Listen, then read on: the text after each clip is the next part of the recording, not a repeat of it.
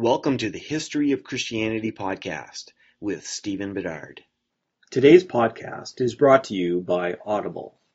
Get a free audiobook download and 30-day free trial at audibletrial.com/hopesreason. Over 180,000 titles to choose from for your iPhone, Android, Kindle, or MP3 player. Before getting started, I want to remind people about the website historyofchristianitypodcast.com. And please follow me on Twitter at podcastHOC, as in History of Christianity. You'll find all kinds of extra resources at the website and the Twitter feed. We've been focusing for some time on early figures of Christianity. Thankfully, we have some knowledge of certain individuals. But there are some writings that we have that we cannot as easily identify with an individual. The two writings we're going to look at were attributed to the 12 apostles, and yet it's very unlikely that they were involved in their composition. They will both remain anonymous for all of history. In this episode, we will look at the Apostles' Creed and the Didache. I was raised in an Anglican church, and we regularly recited the Apostles' Creed, often alternating between it and the Nicene Creed. But what is a creed? It's a formal statement of religious belief. It's likely that the earliest Christian creed was, Jesus is Lord. While quite revolutionary, especially since it implied that Caesar was not Lord, it still lacked detail. The list of witnesses to the resurrection of Jesus quoted by Paul in 1 Corinthians 15 was a pre-existing creed, perhaps going back to a few years after the events being described. But what about the Apostles' Creed? Back when I was a child reciting it, I probably assumed it was written by the apostles. After all, it is called the Apostles' Creed. Many people likely still make that assumption. However, it is incorrect. The first version of what would become the Apostles' Creed is known as the Old Roman Creed. It may have appeared as early as the 2nd century. It went like this. I believe in God, the Father Almighty, and in Christ Jesus, his only Son, our Lord, who was born from the Holy Spirit and the Virgin Mary, who under Pontius Pilate was crucified and buried, on the third day rose again from the dead, ascended into heaven, sits at the right hand of the Father, whence he will come to judge the living and the dead, and in the Holy Spirit, the Holy Church, the remission of sins, the resurrection of the flesh, life everlasting. This early creed was enlarged over time, becoming closer to the text that we now know. We cannot know exactly when this took place. The text as it now stands goes like this. I believe in God the Father Almighty, creator of heaven and earth, and in Jesus Christ, his only Son, our Lord, who was conceived by the Holy Spirit, born from the Virgin Mary, suffered under Pontius Pilate, was crucified, dead and buried, descended into hell. On the third day rose again from the dead, ascended to heaven, sits at the right hand of God the Father Almighty. Thence he will come to judge the living and the dead. I believe in the Holy Spirit, the Holy Catholic Church, the communion of saints, the remission of sins, the resurrection of the flesh, and eternal life. Amen. Notice that both creeds are Trinitarian in nature, but lack the precision of Christological definitions such as found in later creeds. I don't want to go into detail into this creed, but we'll make a couple of observations. There is a reference to descend into hell in the Apostles' Creed that's not found in the Old Roman Creed. This reflects a belief that between the crucifixion and resurrection, Jesus went to hell to preach to those imprisoned there. This is called the harrowing of hell. However, that particular belief is not universally held. Also, there is a reference to the Holy Catholic Church, which is not speaking of the Roman Catholic Church, even though some Protestants get uncomfortable with the phrase. Catholic means universal, and it simply means all who are part of the one church that follows Jesus. So how did this get called the Apostles' Creed? A tradition developed in the church that had been written by them.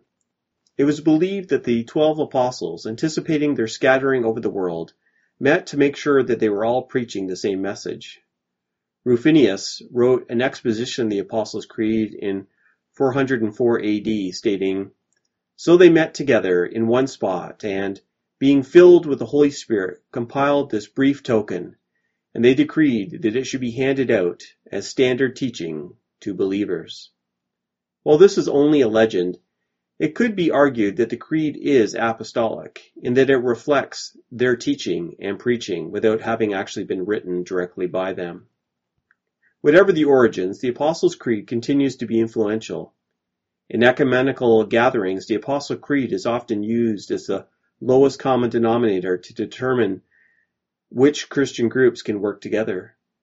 Personally, I actually prefer the old Roman Creed to the Apostles' Creed. The second document that we'll look at is the Didache, which is Greek for the teaching. Its full but cumbersome name is The Teaching of the Lord to the Gentiles by the 12 Apostles. We'll stick to the Didache. One of the things interesting about the Didache is that although this document had long been known by name, the text was only discovered in 1873 and wasn't published until 1883. When was the Didache originally written? Good question. Dates from 50 to the 3rd century have been offered. Michael Holmes suggests a date closer to the end of the 1st century, with it being by 150 at the latest. We do know that it wasn't written by the apostles, but we don't know who wrote it, or how many authors were behind it. The Didache is made up of 3 sections. The first is on the 2 ways of life and death, which was used as teaching for those preparing for baptism. Then there was a section of instructions dealing with church practice.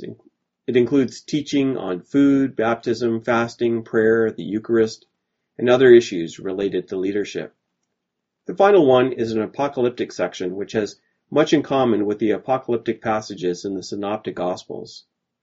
There are a number of parallels between the Didache and the Gospel of Matthew. Some have thought that the Didache relies on Matthew, and others that they just used a common tradition. There's also some similarities with the Epistle of Barnabas, a document that we will look at soon. Here's a taste of the Didache from chapter 11. "Whosoever then comes and teaches you all these things aforesaid, receive him. But if the teacher himself be perverted and teach another doctrine to destroy these things, do not listen to him. But if his teaching be for the increase of righteousness and knowledge of the Lord, receive him as the Lord. And concerning the apostles and prophets, act thus according to the ordinance of the gospel.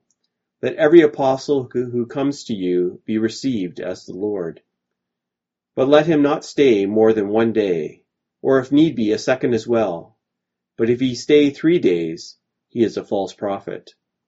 And when an apostle goes forth, let him accept nothing but bread till he reach his night's lodging. But if he asks for money, he is a false prophet. Do not test or examine any prophet who is speaking in a spirit, for every sin shall be forgiven, but this sin shall not be forgiven. But not everyone who speaks in a spirit is a prophet, except he have the behavior of the Lord. From his behavior then, the false prophet and the true prophet shall be known. And no prophet who orders a meal in a spirit shall eat of it, otherwise he is a false prophet. And every prophet who teaches truth, if he do not what he teaches, he is a false prophet. But no prophet who has been tried and is genuine, though he enact a worldly mystery of the church, if he teach not others to do what he does himself, shall be judged by you, for he has his judgment with God. For so also did the prophets of old. But whosoever shall say in a spirit, Give me money, or something else, you shall not listen to him. But if he tell you to give on behalf of others in want, let none judge him. The Didache will never be as influential on the church as the Apostles' Creed, partially because of the date discovered and partially the nature of the text. Still, it is an invaluable resource for understanding some of the practical aspects of the early church. It is a discovery that we can really thank God for. My recommended audiobook for this episode is Church History in Plain Language by Bruce L. Shelley. With more than 315,000 print copies sold, This is the story of the church for today's listeners. Dr. Bruce Shelley makes church history come alive in this classic audiobook that has become not only the first choice of many lay people and church leaders, but the standard text in many college classrooms. What separates Dr. Shelley's work from others is its clarity of language and organization. It treats history as the story of people, and the result is that the history reads like a story, almost as dramatic and moving as a novel. Yet there is no fiction here. Dr. Shelley was a respected scholar whose work was painstakingly researched and carefully crafted for historical accuracy. The fourth edition of Shelley's classic one-volume History of the Church brings the story of Christianity into the 21st century. This latest edition, now an audiobook and revised by R.L. Hatchett, contains information concerning Gnosticism and its ongoing relevance, the theology of the early church and Reformation, and most extensively, the rapid global extension and transformation of Christianity since 1900. You can get this audiobook for free with a free trial of Audible at audibletrial.com/hopesreason. Again, that's audibletrial.com/hopesreason. Get your free audiobook download today. Thank you for listening to this episode. Please visit me at historyofchristianitypodcast.com and find me on Facebook and Twitter. Consider supporting this podcast by leaving a review on iTunes or even pledging $1 a month at patreon.com/hopesreason to help pay for the costs of this podcast. Finally, check out my other podcast on the Second World War at anchor.fm/secondworldwar. Thank you and God bless.